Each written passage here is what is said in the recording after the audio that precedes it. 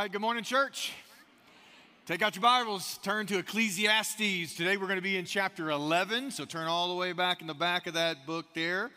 While you're turning there, I want to say a big, great amen. Todd and Jessica Alguire, where are you? I just got to watch that and my heart leap. There you are, right up here. Hey, I have watched you guys for years show up, not being told, not being asked, getting after it, outworking me in the ministry. I mean, just on it. You care about the details. You care about people. I've noticed that, and I'm thankful.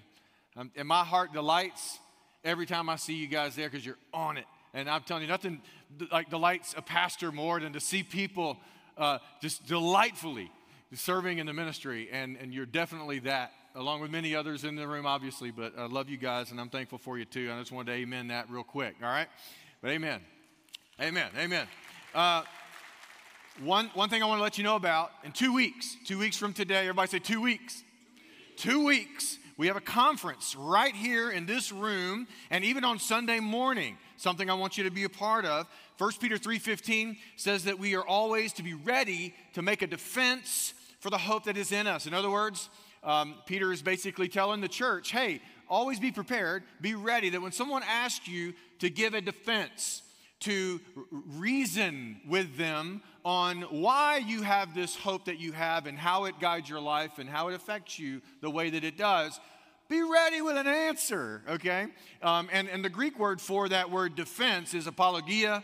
It is the word where we get apology, and there's a whole section of Christianity called apologetics that is subject after subject of things that we should study and know as believers to be able to defend our faith to an onlooking world who is wondering, tell me, reason out your faith with me and let me know why you have such hope. And so apologetics is that realm. And one realm of apologetics is something that we're going to be dedicating 2 weeks to, and that is near-death experiences. Now, this is where people who have had a near-death experience, they have either had no detectable heartbeat for a long period of time, no brain waves, nothing like this, but with modern medicine and technology and how advanced we've gotten in medicine, they were resuscitated. So they got to the edge of death, did not die, okay, we're not talking resurrection, they just got to the edge. And many of them come back and they share experiences with their doctor, with people around them. Some don't share because they don't want to talk about it. Others do share. And you would think that these stories are rare. Actually, they are. There's a lot of them. And so near-death experiences is something that is very interesting because when you hear the stories, you hear lots of similarities. And so this is a realm of apologetics that we're going to be looking at. And so we're doing a conference called Life After Life. It's going to be in 2 weeks. We should have a little graphic here. 2 weeks right here in this room. I'm going to be interviewing Dr. Jeffrey Long. He is a radiation oncologist. He did extensive scientific research on thousands of near-death experiences and stories from all across the world of people who had this happen in their life and stories that they share. He did scientific research on these stories, found patterns and things that are just so unlikely to exist if this material world is all there is. If this material world is all there is and all you are is material, when you die and it's over and that's it, that worldview has a hard time explaining the research that he has found on near-death experiences. He is going to share much of what he found in his research on Sunday morning, October the 3rd, right here in this room, right here in our worship service. We're going to have 2 chairs, and I'm going to be interviewing him.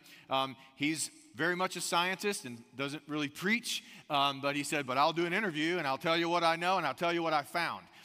So he's a thinker. If you have a thinker, a friend that's just curious about this subject matter, have them here in 2 weeks on Sunday morning. I'm going to be interviewing him. But after that morning, we're going to actually have a conference starting at 1:30 all the way to 7, speaker after speaker after speaker, who are experts in different aspects of near-death experience that are going to be sharing talks all afternoon, and we're going to finish with Don Piper, who wrote 90 Minutes in Heaven. You all know Don Piper. Many of you probably have heard of him, a story of a near-death experience that he had close to Houston. He's going to be sharing at the last hour of that conference. But from 1:30 to 7, we're going to have a conference right here in this room 2 weeks from today. So bring a friend, be a part of it. Can I get an amen? All right. I'm looking forward to that being a really, if you want to just be blown away, I'm not giving it to you now, but 2 weeks, it's fascinating material. I'm looking forward for us going through that together, all right? Let's pray before we jump in to Ecclesiastes. Father, this time is for you. We are here to make our hearts glad in worship to you. Nothing is more joyful and fulfilling than a human being coming into the presence of his God and worship. And so we worship you this morning. And Lord, as a result, would you fill our hearts with hope, maybe with healing, power,